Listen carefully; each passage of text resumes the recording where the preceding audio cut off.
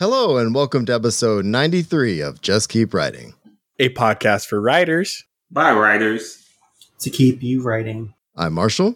I'm Nick. I'm Brent. I'm Emily Bergslin. And I'm Kat Weaver.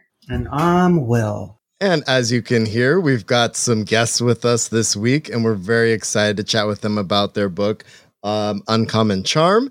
And I'm going to pass it over to Brent here to do a quick little introduction. And I can't wait to talk about this. Welcome to the show. Thanks so much for being here. Well, thank you. Thanks. Yeah. So Kat and Emily are part of the Neon Hemlock novella series that is coming out this year, which I'm a part of as well. So I'm very, very happy to have my cohorts here. Their book has already come out, which is pretty awesome, and we had a chance to read it. It's an excellent book. I don't want to gush too much because I'll do that with questions. But so Emily and Kat, I will let you do a quick little introduction of yourselves to the audience. All right. Well, as I said, I'm Emily Bergslin. I am a bookseller in St. Paul, and I write with... and I'm Kat Weaver. Kat, I am a writer and illustrator. I'm also one of the senior fiction editors at Strange Horizons, which is an online science fiction, fantasy, speculative fiction short story magazine. And together we did the novella, as you said, Uncommon Charm, which is a historical fantasy or gothic comedy is what we've come up with to describe it. Yeah, that's a great description. Gothic comedy. That is actually, because I was definitely going with historical fantasy, but I think I like the gothic comedy. I have to agree. Yeah. Well, it's drawing on some pretty particular sources. One of them is, yes, the gothic, but also a lot of other genres, and we'll get into that. And that's how we pitched it to Dave, too, as a gothic comedy. Nice. Keep it light, bright, and just charming, and the underneath can be all the gooey bits. That's right. Yeah. The charming portion is very, very much there. Yeah, we have like a little standard question we kick it off with. Nick, you want to drop that? Oh, yes. So, in regards to writing this book together, give us a description, 3 words, of the writing process of this book. Collaborative. We'll get into that. Yes, obviously. But collaborative. Yeah. And building off of that, I would also say improvisational. Yes. I mean, okay. I guess if we're talking in specific terms of process, we might also say, God, what's like one single word that like encapsulates writing on top of each other? Oh, gosh. See, I was thinking something in terms of gaming. I was going to go with ludic because that's a big part of the process, too. I mean, I think improvisational covers that, though. Oh, yes, I suppose. So, I don't know. To be fair, I'd give you writing on top of each other as the rest of them. We typically give each author 3 words, so I feel like you filled it out. So yeah, I would love to hear about those first ones for sure. We do have a tendency to go overboard sometimes. Overboard could be a word too. I like that.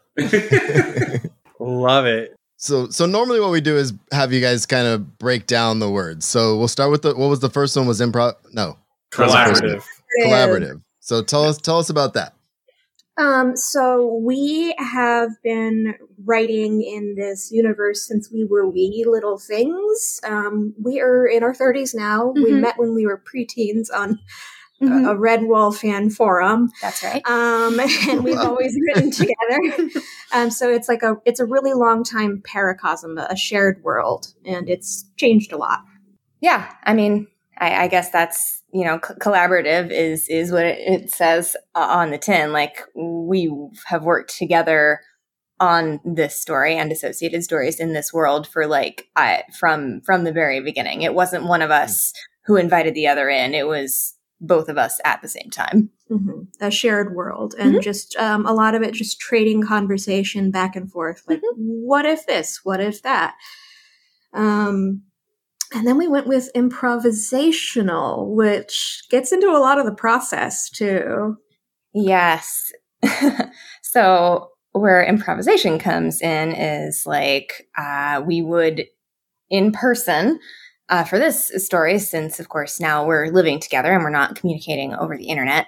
But like we do dialogue over dinner and like read things aloud to each other and like iterate on. Yeah. So iterate scenes together and be like, no, I think this piece of dialogue should go this way instead, or just be like, oh, hey, can I repeat that line of dialogue? I have like a better way of phrasing it. Yeah, so just finding the quickest way to the snappiest, I suppose, line of thought for each character. But like also, I mean, we can just, just bat dialogue back and forth like forever. But what you see in the novella is us paring it down to make it like actually readable and hold a shape. Yeah. But like the genesis of it really does come from the two of us. Mm-hmm. And wait, hold on. Go. Sorry. Go ahead, Will. You had something you want to throw out there. Yeah, I had a question about that because I love the scene when the families are all together, because each of the characters had this really strong voice individually that I thought was brilliant. And was reading that dialogue out to each other like helpful as far as forming the voice of all the characters? Oh, yeah, completely. Yeah, like we perform this for each other. Awesome. I love that. That's amazing. Reading from a sheet of paper. It's us like doing the voices. Yes, so awesome. With really bad accents. Like we do the voices. Yeah, much as you would DM ideally would quote unquote do the voices. Yeah. We do the voices. And that's also a part of it too. We role played these characters for a while, both with each other and with other people. Wow. Yeah. And we can get more into that later. Oh, for sure. So we got to talk about that. So many follow-up questions. Right? Let's break down the last part, riding on top of each other. Was that the last part? Yeah. Mm-hmm. Okay. So that's another process craft one. That is us having a shared Google document. And yes, literally like writing on top of each other at the same time, or using the suggest function to edit each other's dialogue, or just like going through paragraph by paragraph and just doing like, well, here, I want to do this bit now, space, and just like writing at the same time. Yeah. And then also the structure of it too, in that she does a lot of the words. She's an extremely talented line editor as well. And I ended up suggesting a lot of the shape of the story. So finding the necessary, not just the beats, but the arc as a whole. And then like I guess I had the quote unquote like final say in terms of voice stuff to make it seem like it cohered, that it had like a singular first person narrator. And then to like just make sure that I don't want to say flowed together. I think flow is such a vague word, but that's the word I'm coming up with. Like, just make sure that it cohered and felt like a single voice, even though there's two of us. One of the things we've been texting about the last couple of days is the voice. Like the guys and I mean, the voice is insanely good and insanely well done. And so we'll talk more about it. But when you said like trying to get that one singular voice, like you nailed it for sure. And like, it's phenomenal the way it flows. So I know you didn't want to use flow, but I did anyway. It's just a vague word. It's difficult. The ideal is that when you sit down to read one of these stories, no matter who is telling it, but especially in Julia's instance, it's going to feel like you've just sat down with somebody and they've told you the most amazing piece of gossip that you've ever heard in your life, and you forget how long you've been there just listening to them. It's kind of like the way Evelyn Waugh described Nancy Mitford's novels, where they're just like chatter, but complimentary. Yeah. Oh, okay. So, I guess diving in. So now having a little background on this world, I'm even more interested to know like what inspired Uncommon Charm, because it seems like there is just so much that has already went into this before this book even existed. Well, a lot of it is just kind of like a soup of everything that we love. It's true, but also, as we mentioned before, like this is a long time shared universe of ours. Like several of these characters are newer. So several of these characters, like we literally invented when they were teenagers, and they're different characters now. Like many of them just have completely different names too. But we started shaping it into like something that we would actually feel okay with being published within the past few years. Mm-hmm. But I think many of the things that just content-wise inspired Uncommon Charm are the kinds of things we like to read. Yeah, it's very much a love letter to our favorite sorts of literature, a genre or a category, I suppose, that I would call the mid-century middlebrow, or really just the mid-century feminine middlebrow, which is a real thing. Like if you Google it, like it's there's books that are described that way. So like it's basically authors like Nancy Mitford, Dodie Smith, Rose Macaulay probably fits in there. Dorothy Sayers is a mystery novelist, but like there's many of her I guess themes and characters fit very neatly into what would become the mid-century middlebrow. Yeah, and it's a slice of time pretty solidly, like interwar up to 50s or 60s. You certainly get middlebrow works after that. I mean, that's just a part of it's just a very particular genre from a very particular place and time. Mm-hmm. So yeah, it's really a lot of old, chatty, dead, white British women. Mm-hmm. I will say that. Sure is. But then also just really everything that we love has snuck in there some way. I hate to drag this one out, but Nabokov is in there. Nabokov's in there. It's secret, but it is. Yeah. I mean, it's not that secret. For those folks who are like really into Nabokov lore, like the beginning initials of two characters' names are very telling. Mm-hmm. A and V, again, for those who have read Nabokov's best/worst work. Yeah, it's drawing from Ada or Ardor, which is an absolute disaster of a novel. A disaster piece. Essentially, about two quote-unquote cousins who have they're cousins. They're definitely cousins who have a torrid love affair. Yep. Oh. I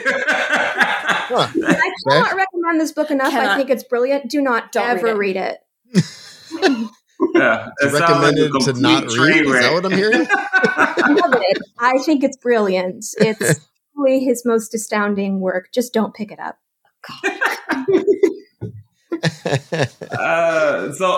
So yeah, that I guess that takes me to my next thing, because now I feel like the next question, I'm like, how should I even ask it? Because so this has just been like years and years and years of work, and so was the research even hard for Uncommon Charm, because it seems like it was already all there. So that's the thing. I mean, we have done like a lot of research, like a lot of research. However, it has been spread out over the past like 10 plus years, just of us absorbing the literature we like to read. But I mean, we also have like some very specific reference books that we're drawing on. Like a lot of our research was reading first person primary documents, like letters. Like there's whole collections of the Mitford sisters' letters that are just published for folks to read, and it is fascinating. And then you have like this whole mythology that they've built up around themselves in their various autobiographies, or their fiction that's pretty much autobiography anyway.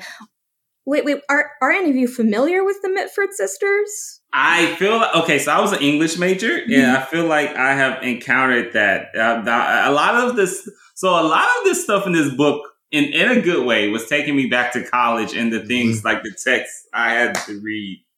So the name, I can't pinpoint exactly, but the name itself is like familiar. Same all as an English major, same thing. It's like, yeah, that sounds familiar. I don't know anymore, but please tell me.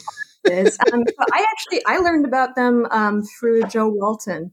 The Small Change trilogy is drawing on a few of the different characters are based on the Mitfords, and a couple of them also show up in Livy Tidhar's Man Lies Dreaming.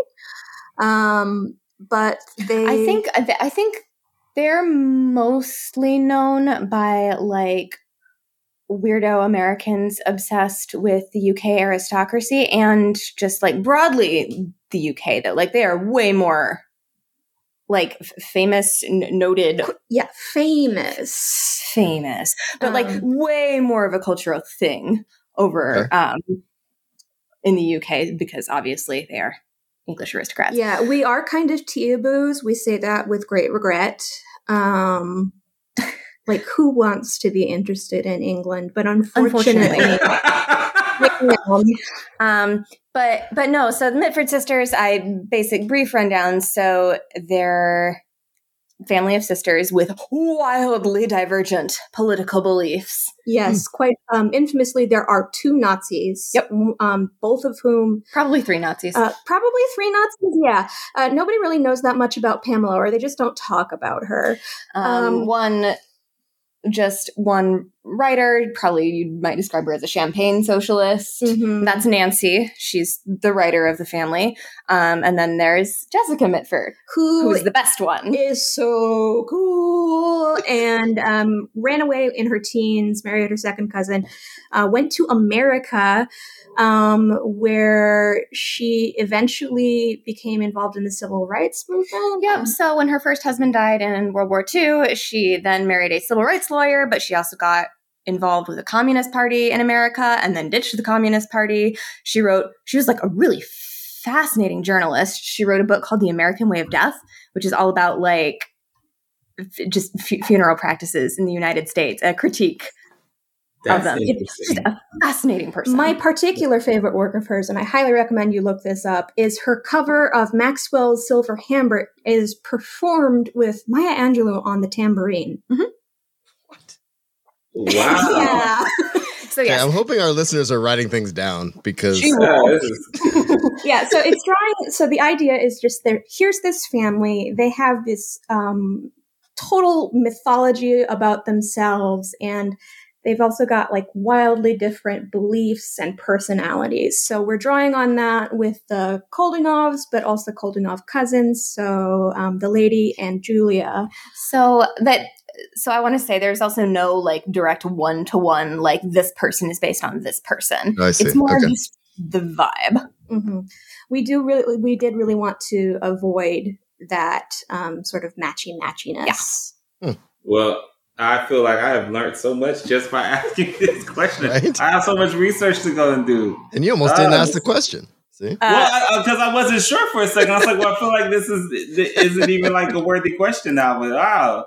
Okay, so all right, so I guess this is a good segue into the next one though. So with all this knowledge and just all this work that has went into this universe, was it hard to put Uncommon Charm into a novella? There are lots of stories in this universe, and it helps that there's one for every person. Or at least a couple for every person. So I think, not necessarily the original genesis of this story or this series of stories, but I think what we had always sort of vaguely planned to do with it was that there wasn't just one story in this world. And the kinds of stories that we wanted to tell about this world were all very like domestic, very character focused. Like there's no like huge overarching plot. There's things that happen to people that can kind of be plot shaped. Mm-hmm. Nobody's going to go fight a wizard, and I don't know, unless they're boxing Simon or something. There's no giant world-ending stakes except for what happens in the world. In the world, which is this, yes, like World War II happens. Right. World War I happened. happened. Yeah, it's It is basically just, it's not even an alternate history, is It's how I think of it. Not really. I mean, mostly it is just like this magnifying glass on various points of these characters' lives. So for this one, I think the novella is an appropriate length For this particular story. Yeah, well. Go ahead, Will. So this is going to lead to my question: is please tell me you are going to write more in this world, and because as soon as I finished it, I've read it twice, and as soon as I finished it, I was saying to Brent, I was like, please tell me this is not just the only story, because I really want to read more. Because as someone who has a very large family, and the way that you wrote the cousins and everyone and how they play off of each other, I just kept imagining not only like I have 5 sisters, not just my 5 sisters, but like all of my cousins in the extended family. And I just felt like, this is like such a rich storytelling, and it's all really done really like tightly in this novella. And I just want more. So please tell me there's more. It's going to take a while to cook, but there is more, and there is more out there already. That's true. So on my website, I have linked to a couple published short stories. One's regular short story length. One is technically novelette length. Those are on my website. Very easy to find, KatherineMWeaver.com, KatherineWeaver.com. So yes, so one of them is about Julia's mom when she was Julia's age. She is a very different person than Julia. Sounds amazing. And the other is about one of Vladimir's other exes. Yes. Yes, it's about Sounds his about right. But yeah, there's definitely plenty of stories out there, and they're all going to take different forms. Mm-hmm. Like what would be ideal if we had the chance to present all of these together is it would be, the Mosaic novel. I think they're really cool. I wish it was a form I saw more often. So we have a little bit of a formalist conceit with this universe, and it's a very small one. But what it is it's always going to be a first-person narrator. The genre can change based on the narrator. Oh, yes. It is intimately linked to who is telling the story, which is also another reason that this is a novella, because if you got it from Simon's point of view, he would never shut up in his head. Oh, wow. Okay. Simon's That's a trip, awesome. yeah. So yeah, if it were Simon, it would be like a Daphne du Maurier novel. Mm-hmm. He's the ingenue. Yeah. Well, and to build off of what Will said too, you can feel there's, even though you're mentioning all these other cousins and all these other interactions and relationships and stuff, it feels like it's not too much information. There's a really good balance there with this. Was there, and I think this goes along with the novella, the length of it too. If you're just keeping it focused on the one character, then you don't have to really deal with the other parts, right? And so I think that's really interesting. So were there parts that you kind of blew up and had to cut out? Or I'm just curious on how much the kind of side stories filtered in a little bit more for old Julia there. And the thing about you said about Simon was really intriguing, and I want a Simon story. Thank you. Continue. I'm sorry. Yeah, that's probably going to happen next. It's going to be very romantic. That's right. But no, so actually, funny thing was, we didn't really have to cut down anything when we were editing. We had to add some stuff, even simply because Julia's voice is so brisk and cheerful and so inclined to blow past stuff that you go back and read it a year later and you're just kind of like, I think this needs more context. Mm-hmm. Another conceit of these stories is, so I get totally peeved when I see an awards list and they've got sequels upon them, and it's just I wish that I didn't have to judge this book both by its compatriots on the list and also the context of the series that it's in. So you should be able to drop into these, even though everybody has this incredibly complex family relationship and story. You can drop in at any point and understand. Right. And get a complete story. Like, maybe the story has like shadows at the edges and you're just kind of like, oh, I wonder if there's more. Like being left wondering by the story is not a bad thing. It's something in fact that we really want folks to take away from it. But at the same time, like we still want folks to feel like this is a complete entity in itself. This story is finished. You had a satisfying experience. Yeah, that openness and sometimes even like disappointment is something that I really enjoy reading about. And it happens a lot in middlebrow fiction by women from Britain, written between the 30s and the 50s. A lot of it just like domestic disappointment. So again, nobody's out there fighting a wizard. They're just having a really hard time at home. And some problems just don't get resolved. Like, that's life. And sometimes they show up later in different forms. Yes. Yeah. Also life. Yeah, for sure. All right. So that definitely answered that question. Well, since this was such a successful novella, what are some things that you think every writer trying to embark on this process should know going into it? About novellas specifically? Yes, novellas specifically, yeah. Okay, because they are extremely interesting to me. They're one of my favorite lengths to deal with. Like, it is my blessing and my curse that as a writer, I love and gravitate most toward short, long stories or long, short stories. I feel that way with reading too. Like you look at our shelves and it's just this like little sheaf. teeny tiny books. But yeah, sometimes you get exhausted by a novel and sometimes you just can't fit enough in a short story. Yeah.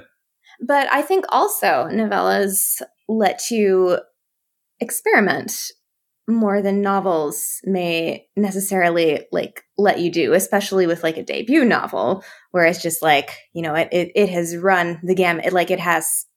It has been liked and selected by multiple people versus with novellas, I think you can push a little bit more into the experimental direction, or you can float a conceit that like may feel too thin for a novel. Like, I'm just thinking if we tried to expand Uncommon Charm into a novel, like we had toyed with that idea, but we were also just kind of like, what?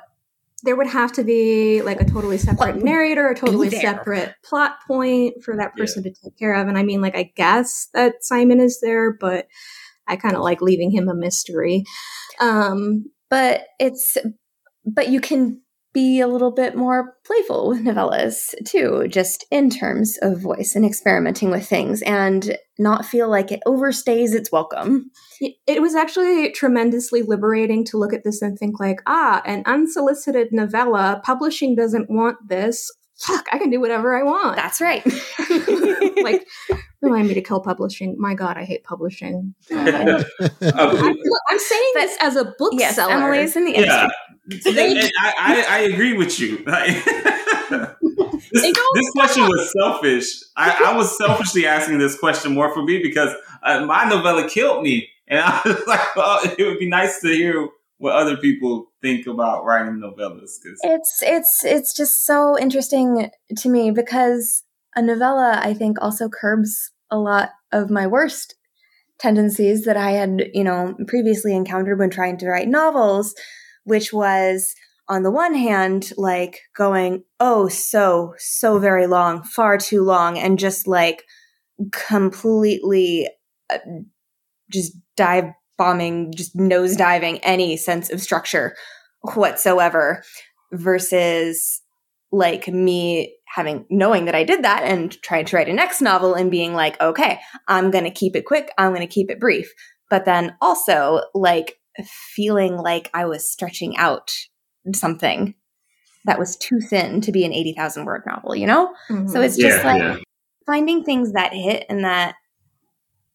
So Uncommon Charm is about 25,000 words. So finding things that just like hit in that I don't know, like 8,000 to 40,000 word range is just so good. And there's thousands of words difference between those, but it also gives you a lot of room to play with how long you want a novella to be.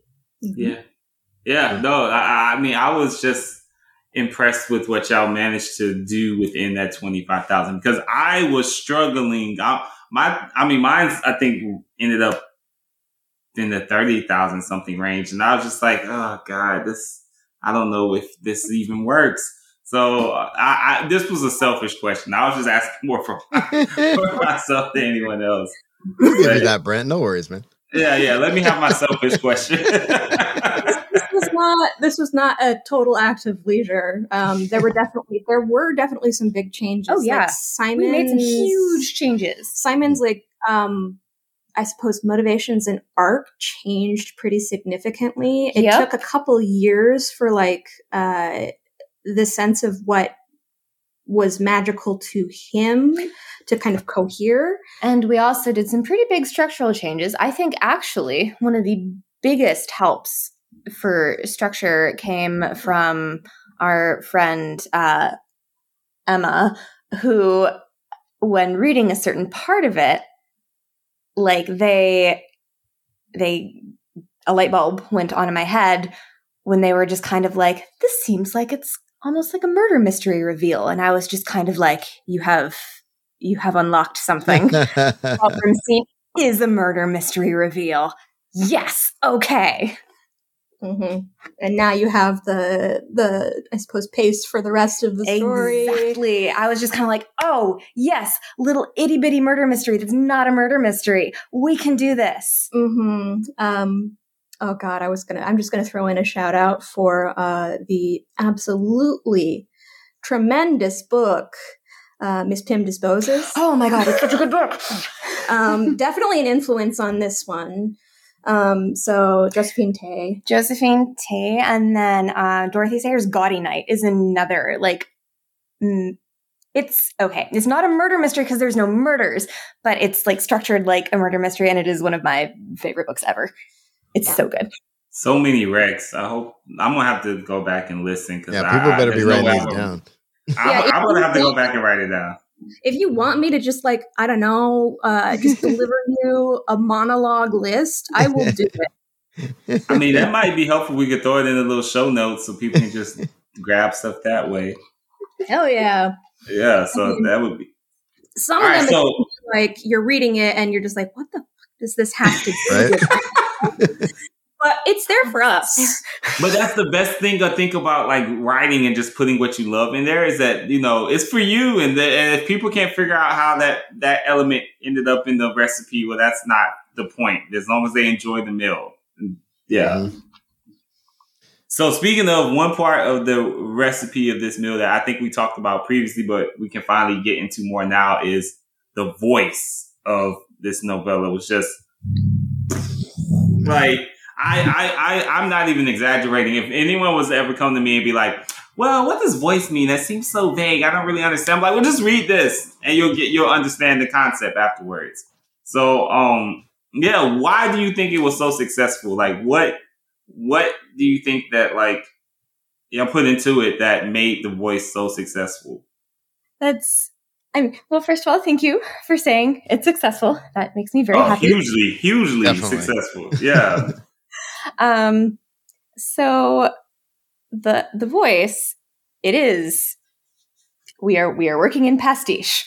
It is pretty directly and explicitly a pastiche of the kinds of voices that you find in the novels of the era. I mean, Julia is her own character, but the voice is really deliberately evoking the voice you'd get in Nancy Mitford's Love in a Cold Climate or The Pursuit of Love or Dodie Smith's I Captured the Castle. Dodie Smith, another huge influence. I Captured the Castle, huge influence. So that was one part of it where it's just we have these models, but we've also been reading them for years and years. It wasn't we went and read a whole bunch of these over the course of a couple of months as research. We have soaked in them enough that like we can just conjure these voices. Like it feels like a natural writing voice at this point. Yeah, it's a really easy dialect to slip into. Another thing I'm really proud of, by the way, and this is almost incidental. Oh man, This is you the remember dumbest thing to be proud of. You remember the grand old tradition of Brit picking, where you'd send your like fic off to a Brit, and then they would. Oh yes. I remember. One correction. Really? That's impressive. Yeah. I felt so triumphant, and then I was like, "Oh God, why do I know this?" But it's cool. It comes out of the story. It just, all of this knowledge that y'all have been dropping the entire time. I think it just like radiates off of the story. But the thing is, I think why it's so successful is that, like, yes, it's pastiche, but it is also doing a thing as pastiche. Like the voice is sort of, I guess, almost lulling you into a sense of what you think the story is going to be. So when you do get to the dark parts, you're just kind of like the contrast between the voice and certain reveals is just kind of like, oh, wow. Huh. Yeah. Like hopefully the idea is for it to both, like, one, make it not unbearable to read, but two, for it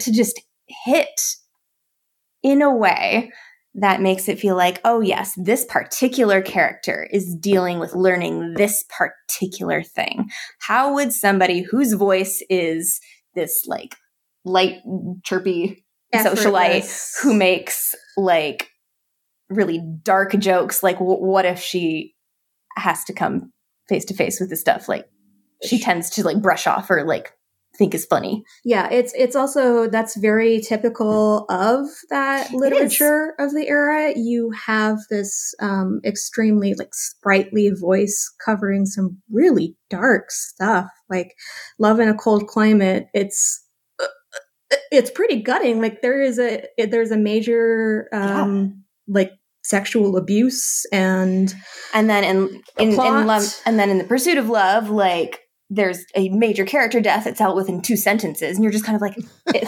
feels like a punch in the stomach. Yeah. And it's just buried in the middle of a bunch of jokes. Like these narrators are so perceptive, insofar as it comes to other people, not always about themselves.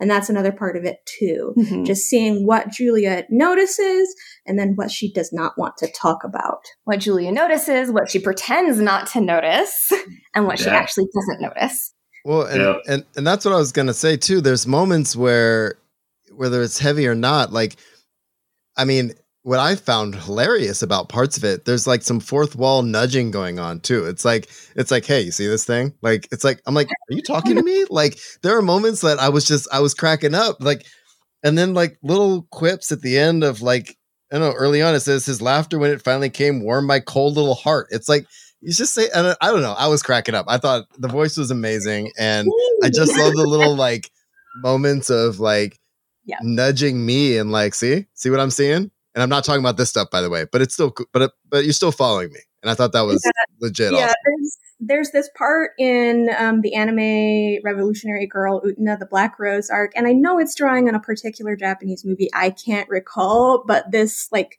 white cartoon hand repeatedly shows up on screen and like starts pointing to significant elements. You know, and that's Julia. Just like look at this thing. Or Julia, like, drawing attention to stuff she doesn't want to talk about, like, by just saying outright, I'm not jealous.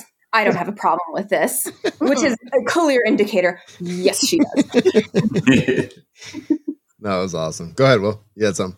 I think, speaking of, I'm going to read a section of the book, and this is sort of a spoiler for anyone who's listening, so you should go out and buy the novella and read it. Yes. So I want to read this section because I think this is about capturing the voice of when she's really lighthearted. And then when it starts to go like a little darker, she realizes something. If I'd been at school, I wouldn't have to ponder any of this step. I wouldn't have to see Uncle V's charm from this new, ugly angle. I wouldn't have to reinterpret the times he complimented me, or given me a present, or hugged his children. Lunge. I wouldn't have to carry this knowledge like a boa constrictor, lumping around with a dead mouse in its gut. Digest already, I thought. Let me be lazy little Jules, nothing but bubbles in her brain. Take this sword out of my hand. My palm was sweating in its glove. I thought it was going to be that part. Yeah. I just think you did such a great way because it still feels so much like Jules, but it's Jules like having to be like, fuck. Like I can't look away now. And how am I going to be the same person that I was? And how can I look at this person? Like, how am I going to manage that? And I thought that was just like excellent writing. And I just really think like you do so much and it's so tight. And I think this is just something that any writer can read and really learn from, about how you don't need to be overly verbose, but you can really channel a character's voice and make such a powerful impact. Mm-hmm. It's also hopping on a little like hobby horse of mine is that frequently when you encounter a problem in real life, look, you don't know what to do. You can't resolve everything that comes your way, even if it's like an injustice that's happening to somebody you know directly. So, and it's just like, yeah. What is a 16-year-old supposed to do in this situation? Like she's realizing that like, what do I do? But then also like, again, just, speaking of the voice stuff, I think when, having had all these like light, funny little metaphors throughout the book, like including some light, funny little metaphors here, is just kind of like, ooh, ouch, is that what she was hiding? Mm-hmm.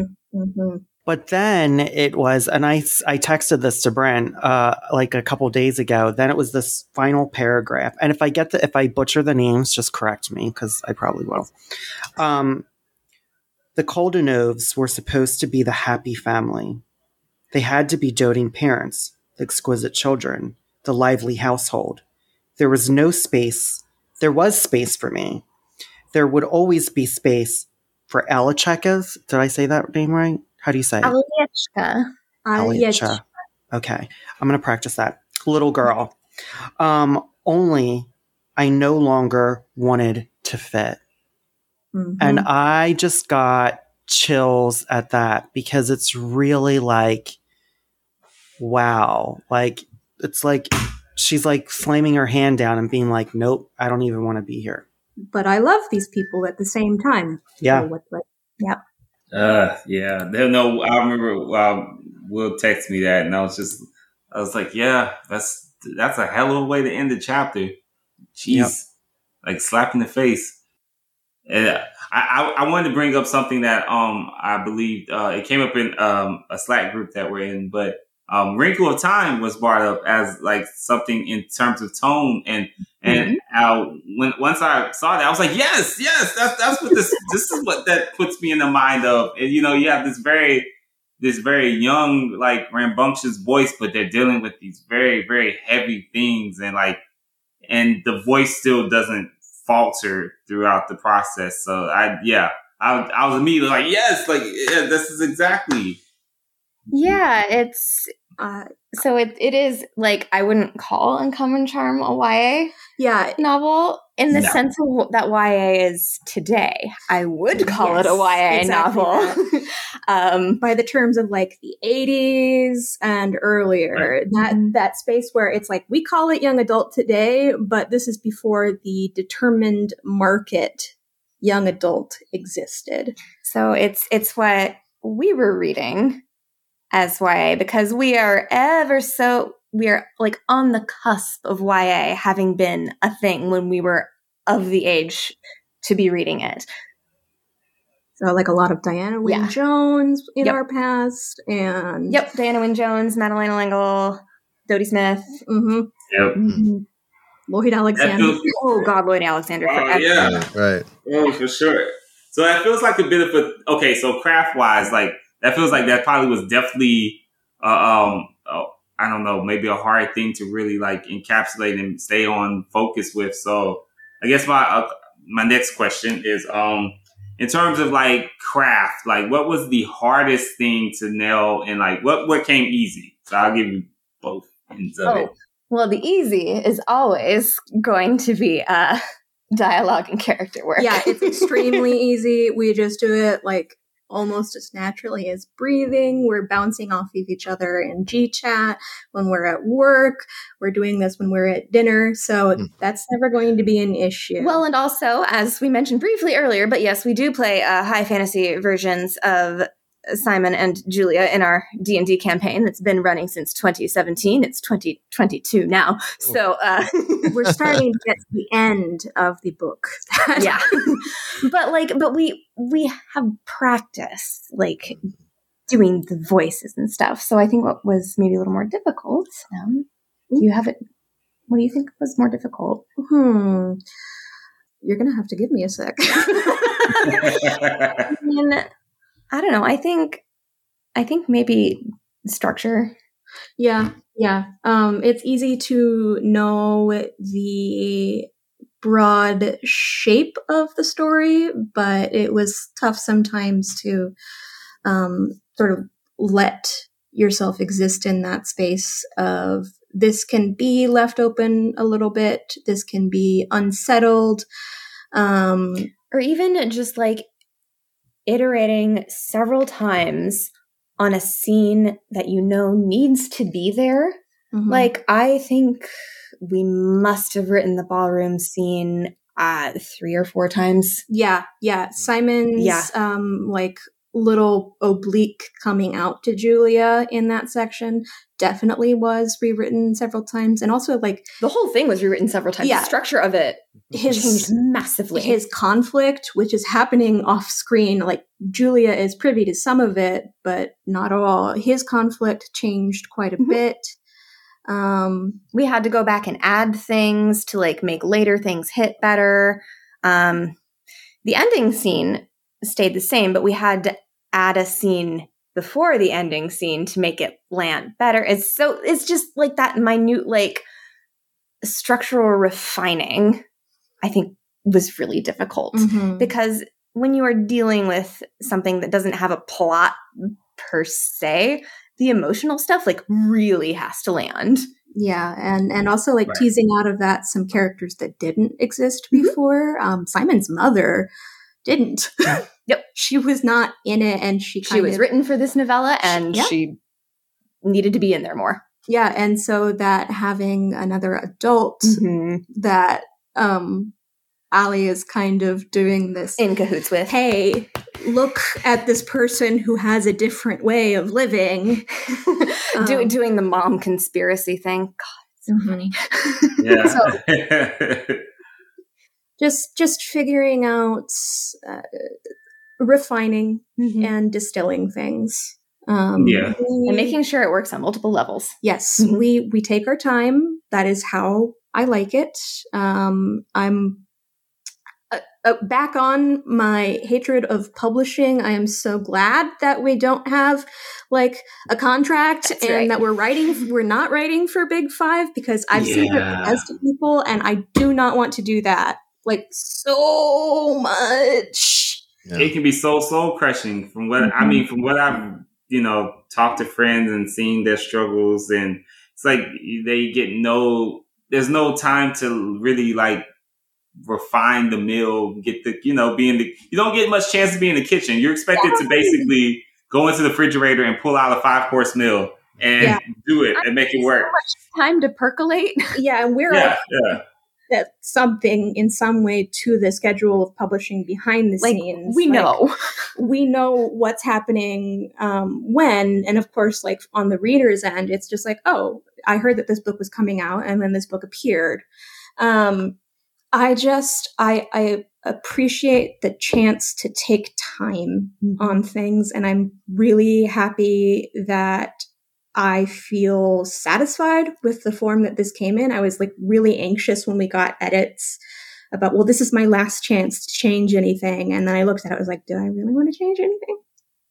Not that much. Yeah. Okay. But that's also having, toyed with this for forever and gotten used to the way it was, and being able to step back and come back after a significant amount of time has passed and be like, oh, this has fixed itself in my head now. Mm-hmm. the crucial, I'm standing in the shower with a cold beer moment only sort of dilated over a period of time. Waiting for the media to hit you. And I think that's what made Dave, like, just in general, so great to work with. Is like he was just really open to letting you create whatever you needed to create. And oh my God, I appreciate him so much. I think it is miraculous and just incredible the direction that he allows authors to have on their own works. That is just, it's unique in publishing that you get that kind of say and you get that kind of input down to like the cover.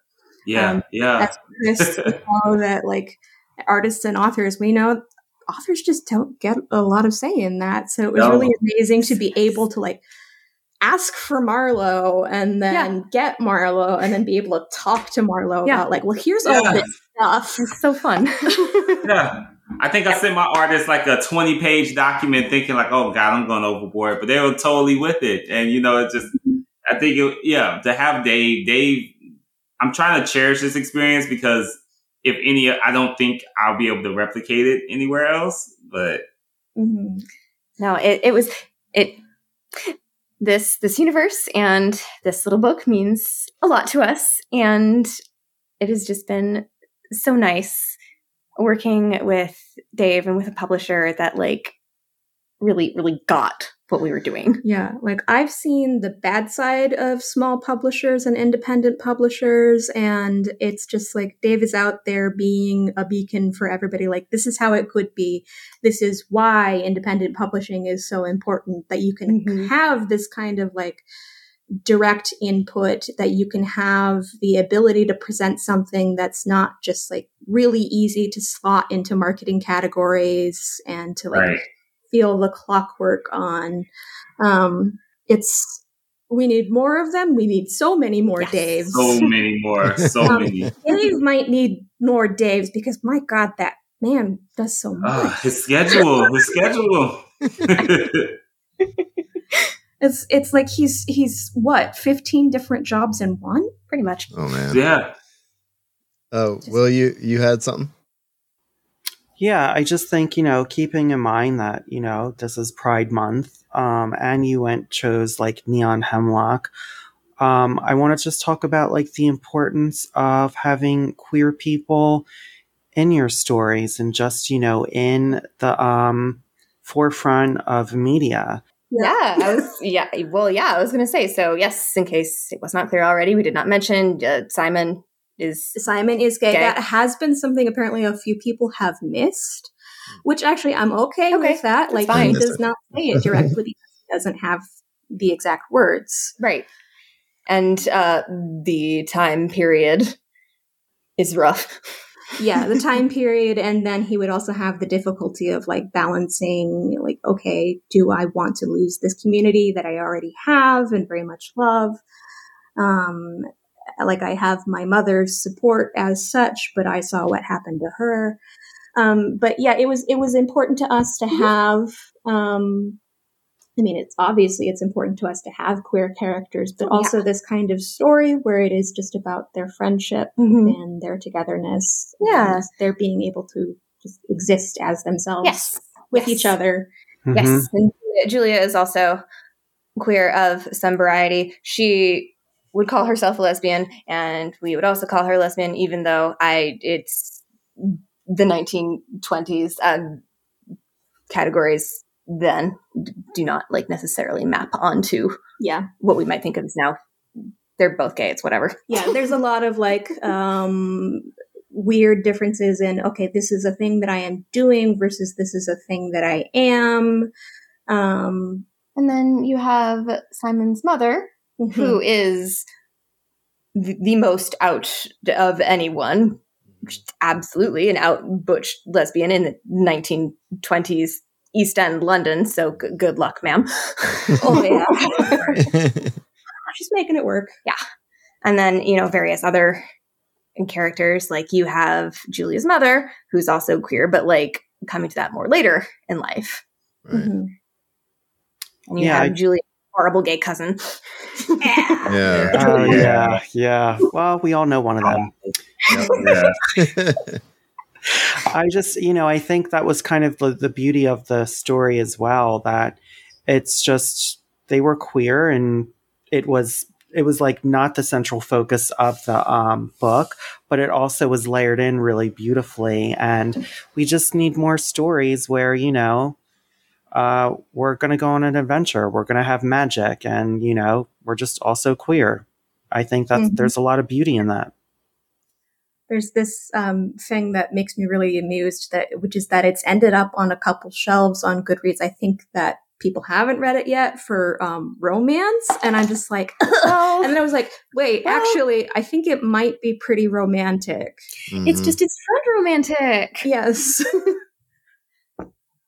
That's All right, awesome. so before we wrap up, we always have one last question that we ask. So, Nick, I will let you have it. Oh, wait, you got something, Marshall? Before the last question. All right.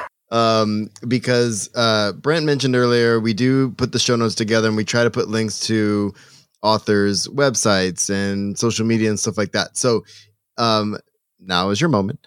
If you could throw out there just one more time where the best place folks can, jump on your website, find more of this universe, or social media, anything you want to throw out there is totally fine. And I'll make sure that it gets into the show notes. Oh yeah, sure. So, I mean, I think easiest place to reach us is probably Twitter. I am at A Note in Pink.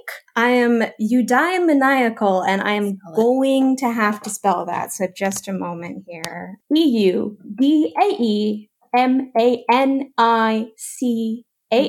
Nope, you missed an I. Oh my God. It's EUDAEMANIACAL. There we go. Okay, both eudaimonia and maniacal. You can also find Kat at her website, as she's mentioned. Yeah, and it's linked in my website part of Twitter. It's KatherineMWeaver.com, which is KathryNMWeaver.com. And I would also really appreciate it if anybody buys this book, that they buy it directly from Neon Hemlock or from an independent bookstore, because I do work at one of those. And if you would like a signed copy, you can buy it from nextchapterbooksellers.com or Majors and Quinn, MagersAndQuinn. And I gotta say how much I appreciate you spelling the things, because when I listen back later and I add to the show notes, it makes it so much easier. So thank you both so much for. Look, I talk on the phone a lot at my job. I have to do this. I know things is riveting podcasting, but because sometimes I'll listen back as I'm editing, and I'll have to keep backing up and be like, wait, what did they say? So anyway, that was amazing. So thank you. And I am gonna pass it to Nick for our very last question. I always mess this question. This is the best part. I mess this question up every time because I always forget how to say it. But one, I want to thank y'all for being here, sharing your guys' story. I love so much about this, and your first chapter, I've read 4 times now because it's what got me hooked in. And there's a very awkward moment in there on the 3rd page, and I'm just like, oh, I needed this. Okay. But for a final question, get things going here. What keeps you writing? Oh, God. I know what it is. Mm-hmm. It's telling stories for our friends. Telling stories for our friends. There is a very particular group of people that we love dearly. But it's also just friends in general. That's what keeps me writing. It's telling stories for my friends. Yeah, it's that sense of sitting down and being like, oh, man, have you heard what this guy did? I need to tell you. That's a great answer. I love that. That's amazing. So thank you both again for being on the show. We appreciate you so much. All of your info will be in the show notes, and hopefully we can see more of. I want to see more of Simon. I'm just going to say that. So seeing him boxing at the end, I was like, okay, I want more of this. Oh yeah, it's probably going to happen. He's important. Yes. Can't wait. Thank you again. Appreciate it. Thank you. Thank you for coming on. Appreciate it. Yes. Yeah. And this has been Just Keep Writing, a podcast for writers, by writers, to keep you writing. You can find us at justkeepwriting.org. Follow us on Facebook, Twitter, Instagram, and YouTube. Feel free to reach out to any of us on our social medias, and please jump in our Just Keep Writing Discord channel. Links to all of that is in the show notes. Lastly, please support our show by going to patreon.com/justkeepwriting. We offer daily writing prompts, early access to podcast episodes, and much more. Thanks for listening, and just keep writing.